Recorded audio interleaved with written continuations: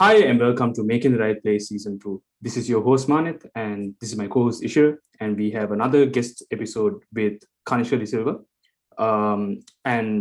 Just for like information, Kanishka is one of the brothers of one of our previous guests, Stefan, and he is a data engineer right now at Facebook, and he's given me a lot of advice over the years, and we've had like a lot of very interesting chats over the years about all things related to like CS and his life at Berkeley. So I'm excited to kind of have him on the show and just, kind of dig into his thoughts and just like see what he has to say about different roles in data science and data engineering and what his plans are for the future. So hi Kanishka, welcome to the show. Thanks for coming. And the first thing I just wanted to ask is like, how's your days at Facebook, right? Like how are your days at Facebook right now, and like how are you kind of like transitioning into the role? I know you kind of shifted jobs recently. Like what are your thoughts as of now, and like how are you feeling right now with everything that's going on?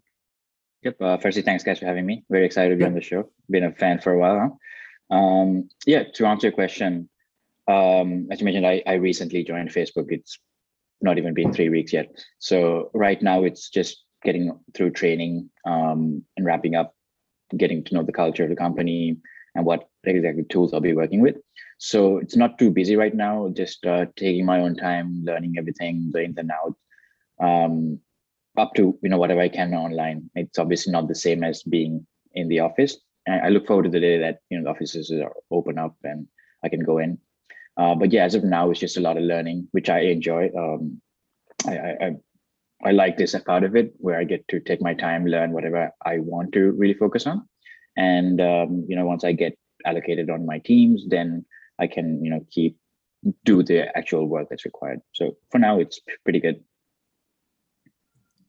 All right, Kanishka, so you're a data engineer at Facebook, and I know a lot of us come across the term of like data scientist or data analyst, but like for the layman, what is what does a data engineer do? And like, well, if you could, kind of put it in like brief terms.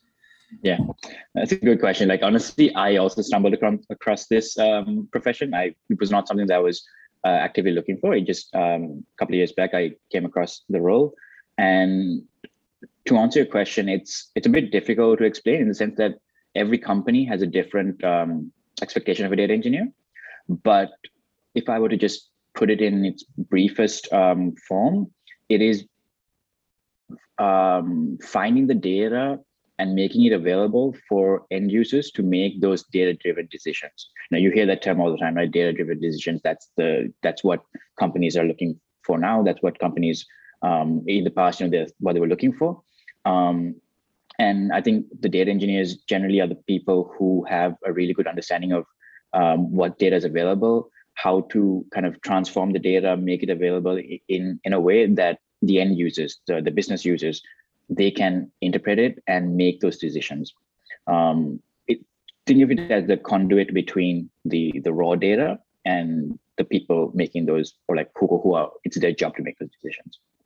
Right, and then it's more of a role that kind of exists in like bigger companies, because I feel like usually with smaller companies, you have like the analysts like making that entire like jump of like collection, like initial processing and actual analysis, and then handing it off to the decision makers.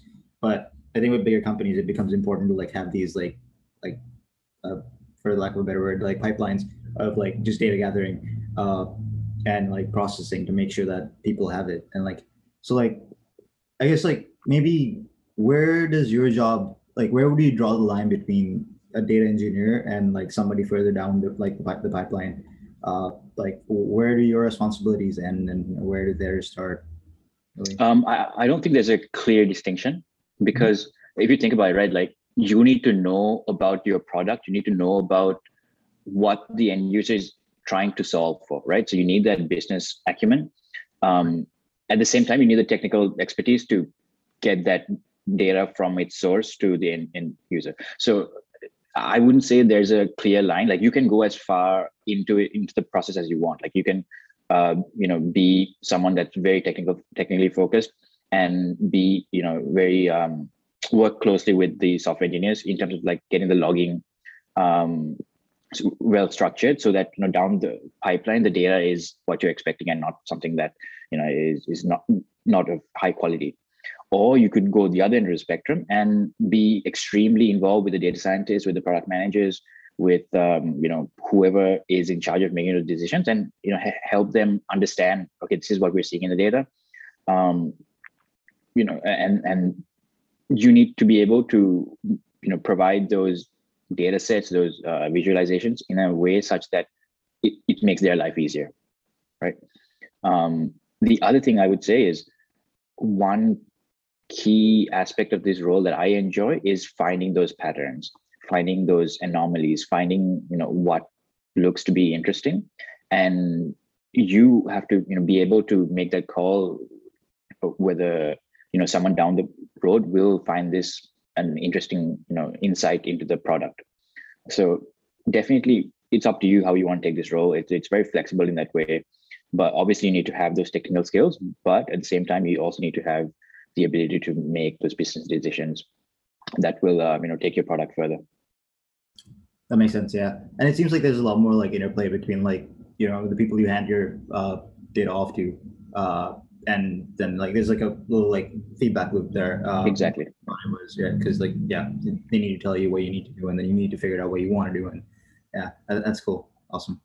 Mm-hmm. Yeah, and I was just curious. You mentioned like a bunch of roles over there. Like you mentioned product managers, like data scientists, and like obviously in these big firms like SWE is like a big deal, software engineering is like a big deal. So you have all these like options, right? When you come in, when you choose like a CS degree, especially at a place like Berkeley. What kind of like sent you across to like the data engineering end of things? Like what kind of pushed you to make the decision where like you transition to a role like this, just because there's a bunch of things you can pick from? And I'm always just like interested in how people think about where to place themselves in like a company like Facebook or MasterCard. Yeah, I mean, great question. I think it's different from person to person. From my experience, it was that I did a software engineering internship my freshman summer. Okay. Wasn't a great experience. It was good. Like I learned stuff, I did stuff, but I didn't enjoy it as much. Yeah. And then I think it was either the semester following that or a couple of semesters after that, I took a class on databases. And I thought that was kind of the class that really worked best with my interest. And I really enjoyed the class, loved all the projects I did in that class. And so I was looking at roles that might align with the knowledge I learned in that class, and turned out that data engineering at that time was quite rapidly growing. It was a quick growing like role. So I thought, what, I don't really know many data engineers. I might as well just go into it, jump into it head first, see if I enjoy it or not. And so far, I really enjoyed the role. I think there's a lot for me to learn still. And yeah, especially that now that I made another like career move, I feel like there's a ton more to learn now. And as Ishira mentioned, I just wanted to touch on one more point.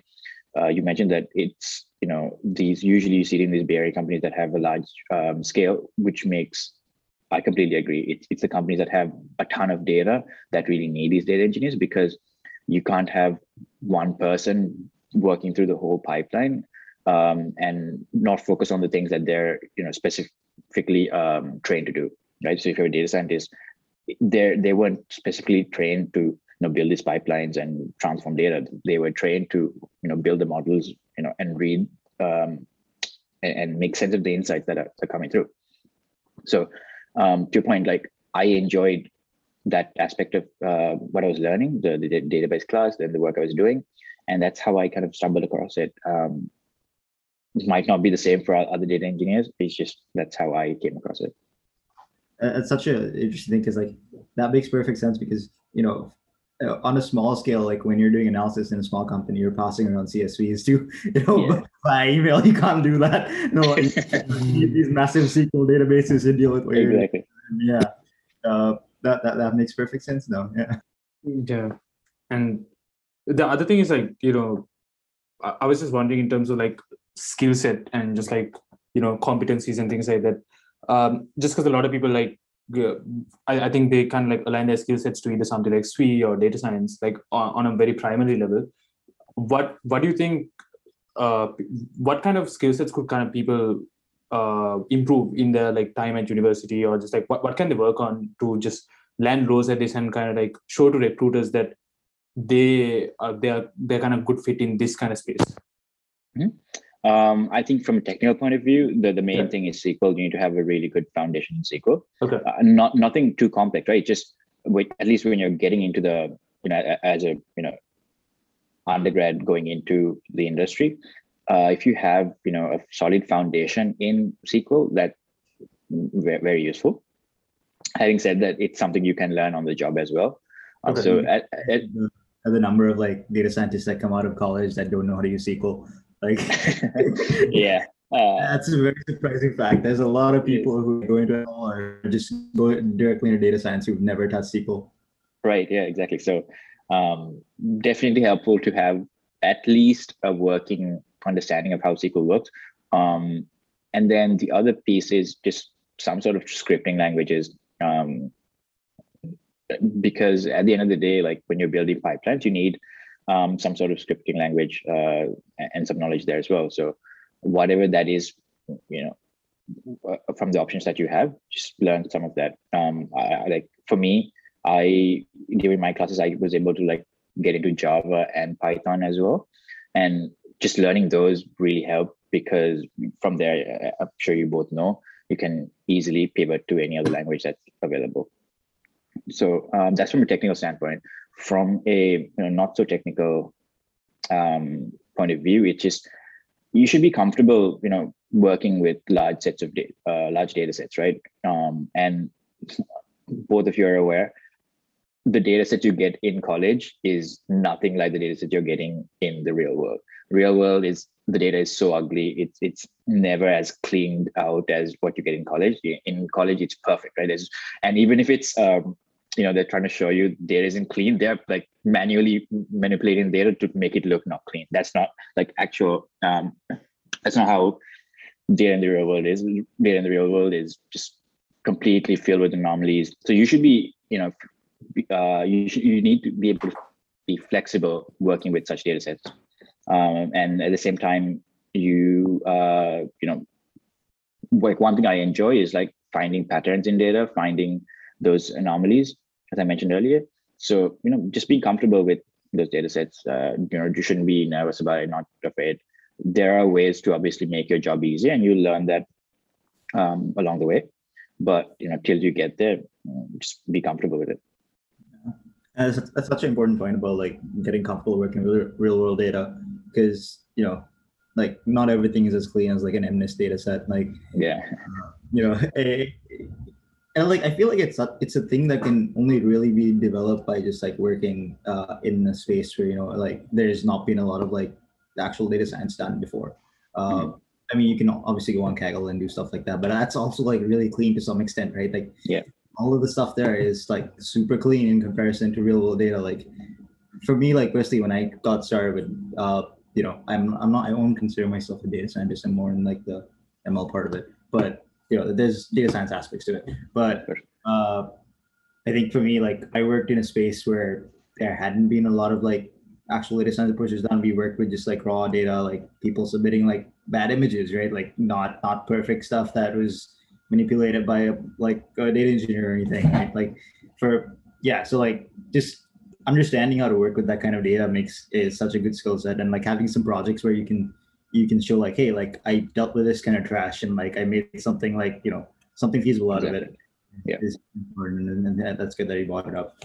But kind of going back to your role right now at Facebook, what's the day-to-day like? I know you're still working remotely, and the company's starting to transition back to in-person soon, or is planning to soon.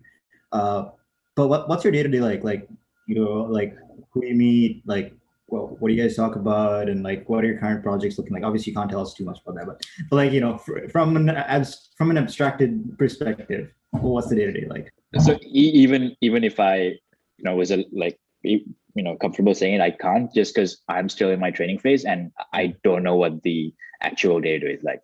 So I can go two ways. I can either tell you what my training is like, or I can tell you what my previous role day was like. What do you prefer?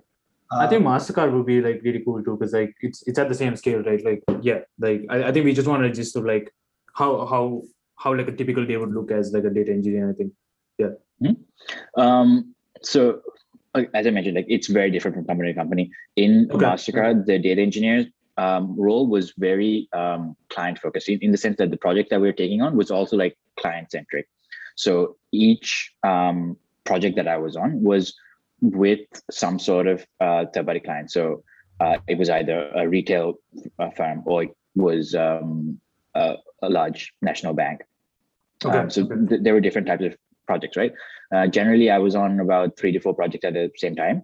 So, and the projects, they kind of, they have an ebb and flow in terms of how busy they are from time to time.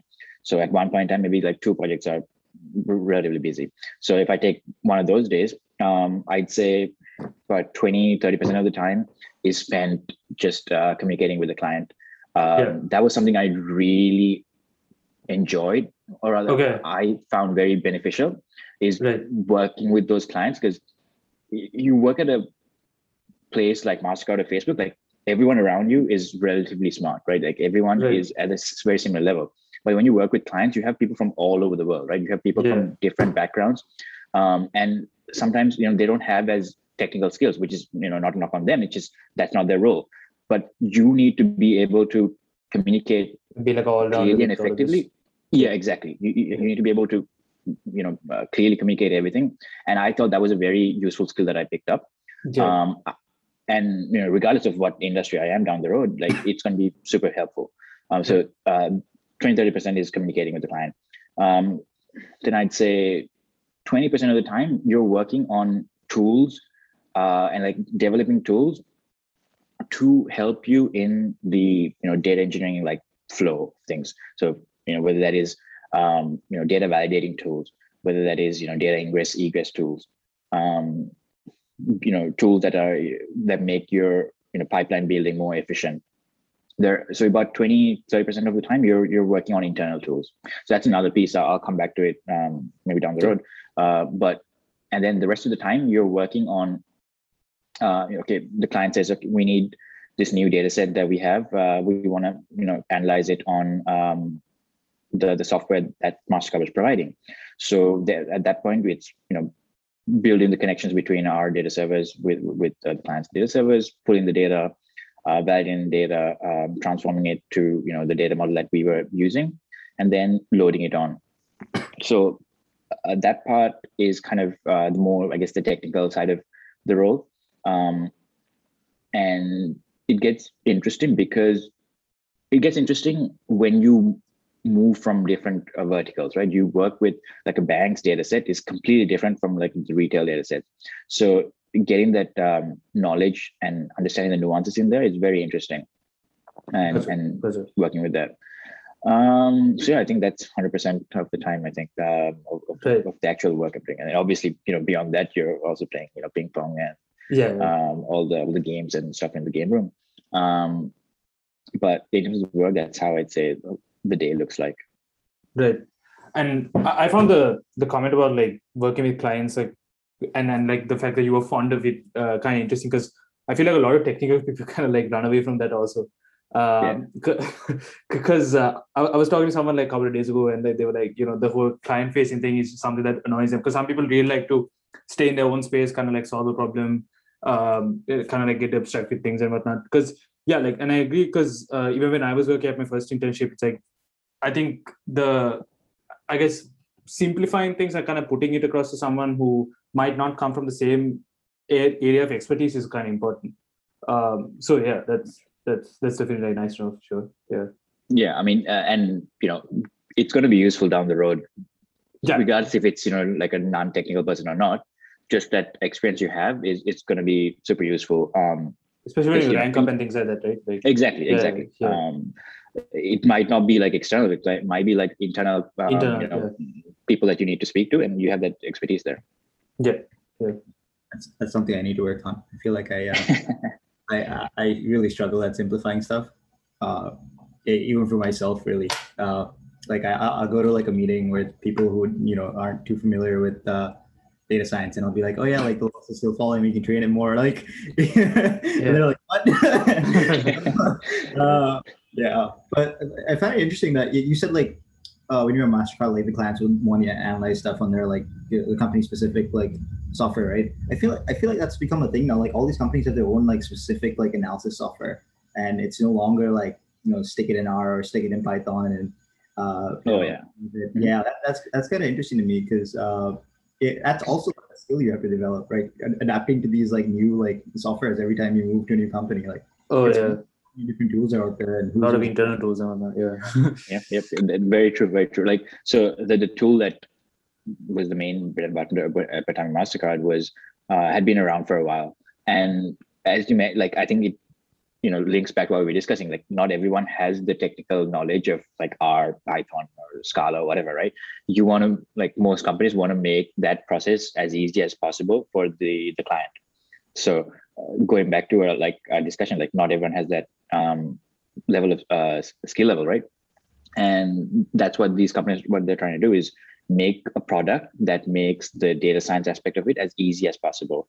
And yeah, at Facebook, there's a lot of internal tools to learn as well. Here, it's not so much like external facing, right? Like at Facebook, it's more like we have these products that Facebook has. What are we doing wrong? What are we doing right? How do we improve the product? How do we keep making a better experience for the end user? So that's a switch that I'm looking forward to making, is from the client, moving from the client perspective into something more internal facing, where you don't have that pressure of an external client, but at the same time, we're all working towards the same goal here. So I'm looking forward to that. Yeah, that's it. And the next kind of thematic kind of question that I had with you was just looking back to like your time at Berkeley, right? Like just because like university is also like a very reoccurring theme in our podcast.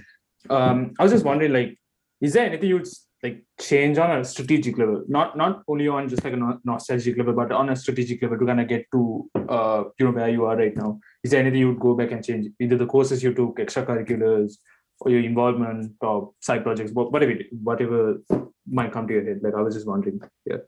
Yeah, I mean, this is something that I've spoken with a lot of my close friends and my family about as well. It's I didn't feel like I was prepared for uni, or like well prepared for university when I came here.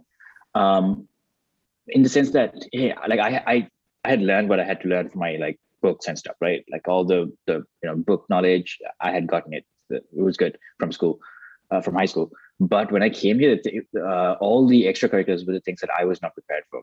Okay. I always tell like whoever I speak to, like I was always a year late to everything in college. Okay. Like my first year, I figured I have time. They have 4 years to do whatever I have to do. But so I took my first year very, very lightly. Did the classes and all, like whatever was expected, I did all my classes. But beyond that, I don't think I really branched out enough. The only things that I really focused in was just my personal relationships with my housemates and like friends and whatnot, and soccer. Like I was playing soccer a lot, which is good. Like I don't regret any of that. But I feel like I should have done a lot more in my first year in terms of like getting involved with clubs on campuses, getting involved in like side projects, all that kind of stuff. So I felt like that year didn't really do that, and what I should have done was get involved with those clubs, and that would have enabled me, I feel like, to find some opportunities for my summer in the US. So my freshman summer, I wasn't really aware of like what was available here. So I did an internship back in Sri Lanka. Then my second year, that's when I got involved with like a lot of clubs on campus. So second year, third year, and even my last year, I was involved with a bunch of clubs. If I had started that earlier, I feel like I would have been a lot more prepared. Then all my internships was also like a summer later than I probably should have done it. I think that's the only like piece I would have changed, just with like reach out and do I don't know if there's much I could have done. I feel like it should have been, I think at least in my school, in high school, like there weren't a lot of opportunities for me to know what to expect. Yeah. From the school point of view, yeah, I knew what to expect. I like all the studies and stuff. I was totally prepared for. But the extracurriculars, I thought, maybe I could take it easy, whatnot, and just cruise by. Definitely could have, and I might be somewhere else than where I'm today. But I wish I had been a bit more prepared. I don't know whether that's something I should have done or something that's the people who had the knowledge should have given me. But I hope that now, like going forward, I like through this podcast or through other platforms, those kids who are transitioning to college, they get that knowledge, and they start early. And if you want to take a break, that's totally fine too. But from my perspective, that's what I would have changed. I think Matt's going to say the same thing, but like that's when we started this. Like, both of us, when we went into college, we felt like we had like gaps in our knowledge that we knew it school's going to be hard. Like, but that's like the only. We didn't know like, oh, there's all these resources and like you can take advantage of them and how to take advantage of them and how to link with people, and those weren't challenges that we were prepared for. And we were like you, we were late catching up because we had to relearn these things or learn for the first time these things, right? Mm-hmm. Our hope is that by talking to people like us and like you who've gone through the process, maybe we can impart something that'll let somebody else grasp it a little earlier. So I'm completely on the same boat as you guys are. I'm very thankful that you guys are doing this, because hopefully, if nothing else comes from this, one kid figures out exactly. If one person makes that move or like that understanding, I think you guys have done a great job, right? Yeah, and for me, I think coming into transitioning from high school to university is kind of weird in the sense that Kanishka, you might relate to this. Like even in Sri Lanka, like even in high school, it's like extracurriculars is up like sports or like something very like I don't think technical extracurriculars ever existed, and like self-learning at the level we do at universities, I don't think it's a thing in Sri Lanka, right? It's like you have to get like certain grades, and I don't think people, because I don't know, when I came to university, I kind of learned how to like get enough grades to like land myself in certain opportunities and do other stuff and like kind of manage my time like that. And I think over here it's like it was a lot of like reaching out and like learning stuff. I met like one of my mentors called Imran. He kind of like really kind of gave me the blueprint moving forward. But like even through that, there are a lot of things that we experiment with in our first year that like I wish, okay, now I know all of this stuff. Like hopefully like all this blueprint might pass down. Where like sometimes if I feel like even experimenting should end at a certain phase. I think like sometimes like you're kind of spreading yourself through through activities and stuff. So I think identifying like just like you said, like you did your database class and you realize like SWE wasn't for you, and small things like that. I think those kind of things really like change a lot. For me, it's like I never thought I'd go into SWE when I started out, but I realized that like doing something technical would be a bit more interesting. I was always debating between like stuff like PM and SWE and all of that, but like I realized, okay, maybe sticking to something technical would be better in the long run. But the technical, I think I don't know, in Sri Lanka there's no real tech culture like there, right? Where like you like there's nothing like technical for us to go on, like so that was kind of weird for me coming into university. It's like, oh, like all these people already know this stuff, so like how do you work smart enough to kind of like jump the pipeline of like applicants that are there? So I feel like a lot of us, we have the same memories of Sri Lankan background, and I guess we should, I don't know, I think it's on us and the people who have got this knowledge to build pass that give the students the exposure at least. For myself, like all I did was like the CS classes in school, and compared to what the kids here were learning, I felt like I was nothing. I was so not prepared for like CS, right? I had to learn everything from scratch, like from the beginning. I had to go from the beginning. It's almost as if I had to discard everything I knew before. Exactly. Like like what I was learning in school was like IT, right? It was not CS. I wish I had learned more CS in high school. And I don't know. I think it's on people like us who are pretty young to kind of give back to the school system in Sri Lanka. And it might not be like directly teaching or such. It might just be like, hey, these are the resources that are online, readily available for free. like all my classes are online for free, right? Like anyone can go take it up. I think it's just letting the kids back home know it's available, and if they want to do it. If not, that's totally fine. It's up to them. But I didn't know of what was available online. I didn't know any of this back in Sri Lanka. Yeah. And I hope someone will find out about it and just explores it at least. Yeah, for sure. You're definitely right. Like the responsibility is on us, like to make sure we like pass forward this knowledge, because every in the generations before us, it feels like kid goes off to university, like, and like that's where it stops. There's no like It kind of ends there, yeah. right?